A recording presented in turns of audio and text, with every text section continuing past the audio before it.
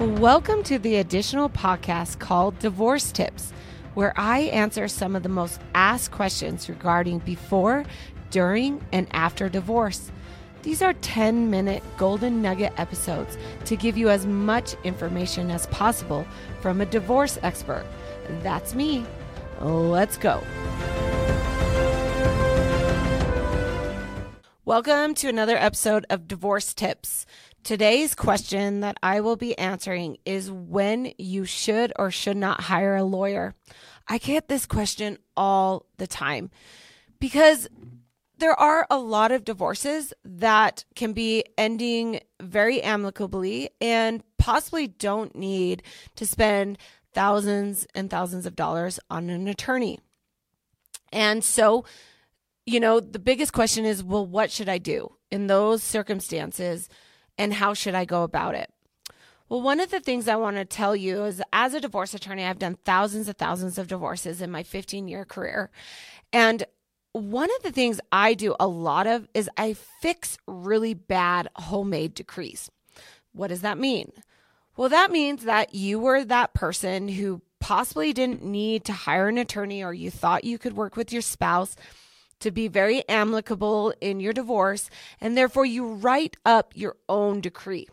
And usually you use some kind of online system where they allow you to really write in what you want or write in what you and your spouse's agreement is without any guidance or any guidelines. And so because of that, you get this decree, this homemade decree that you and your spouse think is going to work. Now, the problem with this is a lot of times, obviously, you don't know the legalese or you don't understand the law.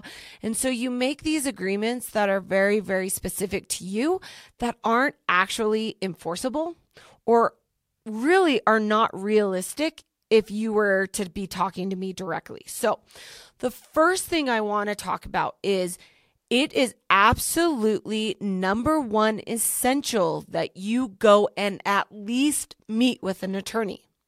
What does that mean? That means go and find a couple attorneys specific in your town where you live that specialize in family law, set an appointment with them, and go and meet with them. Now, you need to do this because you have to find out specifically the law, statutes that particularly will affect you in your divorce. And you need to know that divorce law changes state to state, sometimes even city to city, county to county. So it's very important to find a divorce attorney that's very, very local and very close to home. By doing that, you're really able to then make sure that you get the most updated information that are going to affect you, your future, and your family. Okay? Now, another thing that we get asked, well, should I pay for a consultation or should I do a free consultation?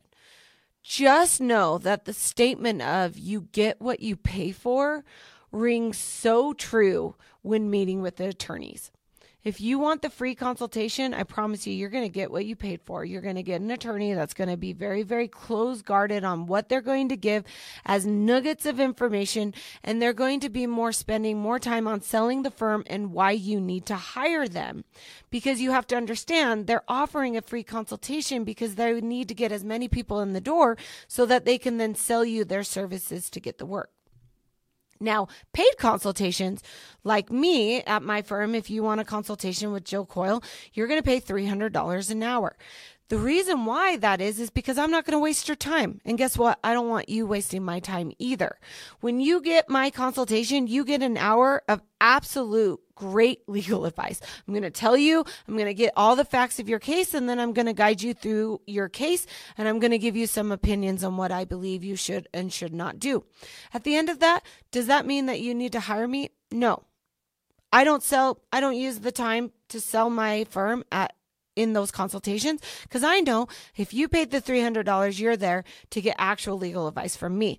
So when you're looking at where you should go to get this legal advice, just know that. And that sometimes paying for the consultation is absolutely worth it, because even if at the end of the day you don't need to hire that attorney, you're going to walk away with this knowledge to really help you and guide you through the process of doing your divorce by yourself, or actually having to hire an attorney. The next thing is meet with a few attorneys. Because guess what? Attorneys have different strategies. Attorneys have different things that they're going to say. And at the end of the day, if you're actually going to need to hire an attorney, it really comes down to finding somebody that you kind of mesh with, or that you feel like they really, get you and get your situation, and that they're going to have their back. I am going to be the first one to tell you, not everybody should hire me. Not everybody needs Jill Coyle or Coyle Law. And at the end of the day, I really want my clients to make sure that if they're hiring Coyle Law, they're getting that attorney that they trust, that they know is going to have their back. We have a mantra at Coyle Law. We hear you, we see you, and we advocate for you. So if you come to my firm, you know that you're going to get those 3 qualities and that we're really going to be taking care of you. But not every divorce needs my firm. Once you know and you have this information, you're also going to be able to know if the facts in your case are really complicated, that really you should be hiring an attorney. So by meeting with those attorneys, you're going to kind of be able to navigate that. If you have a fairly simple divorce, maybe you don't have any children, or you don't really have a lot of assets, and you really believe that you're going to be able to work through this amicably, or you and your spouse have already kind of come to terms with most of the major things, talking to an attorney still is going to ensure that what you guys have agreed to makes sense, that it's going to be enforceable with the court, and that you're actually legally going to put it in a contract that it's going to be able to be upheld. Remember, divorce decrees are contracts. They're binding. There needs to be an offer and acceptance, and there needs to be consideration. So if you have a divorce decree that's going to be so one-sided and lopsided, the chances of it being overturned in court go dramatically up. You don't want to do that. You want to make sure that whatever you and your spouse are agreeing to, it's going to make sense and it's going to be enforceable. Because then you're not going to be coming back to me, and you're not going to be able to say, we created this decree. It's so undoable. We just can't do it. And therefore, now they're asking me to redo it. Redoing decrees are so much harder. When you're in a divorce, you're on the same playing field. You have the same ability to know if your spouse is on, you know that you guys are both on the same level, and that you're both able to fight, I guess, at the same time.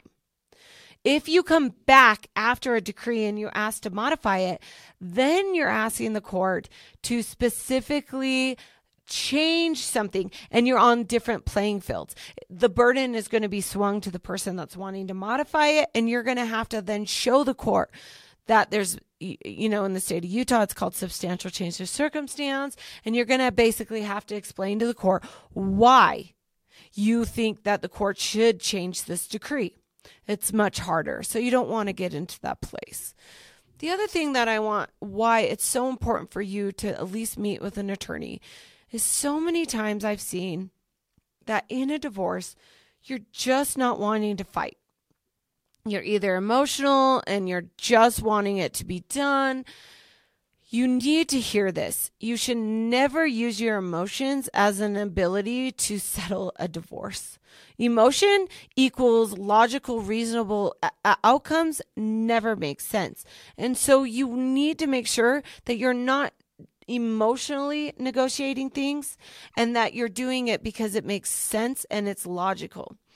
If you have kids, you need to make sure that you're making decisions for the future of your family and the future of you. You never want to be that person that said, I was just emotional and I just wanted it done, so that's why we settled. By doing this, you're going to be able to make sure that you make logical and sound decisions that benefit you, your family, and your future. I can't tell you how many times I've heard somebody say, well, I just wanted to be nice. Guess what? In divorce, nice guys finish last. Don't make decisions that traumatically affect you based off of emotions. By doing that, and by going into a negotiation, whether you hire an attorney or not, whether you go to a mediation or whether you and your spouse say, okay, we're going to do it online by ourselves, by knowing the statutes, by knowing what you're entitled to, and knowing that you're going to negotiate without emotion is going to set you up for the best result, the best outcome.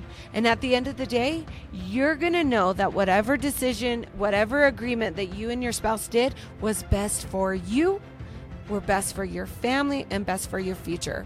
So that's a divorce. Meet with an attorney and know when to lawyer up.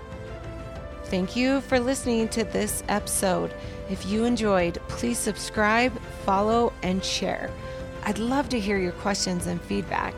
You can contact me at community@jillcoyle.com. See you next time. I am an attorney, but I am not your attorney. Any advice given on the podcast is general and shall not be construed as legal advice.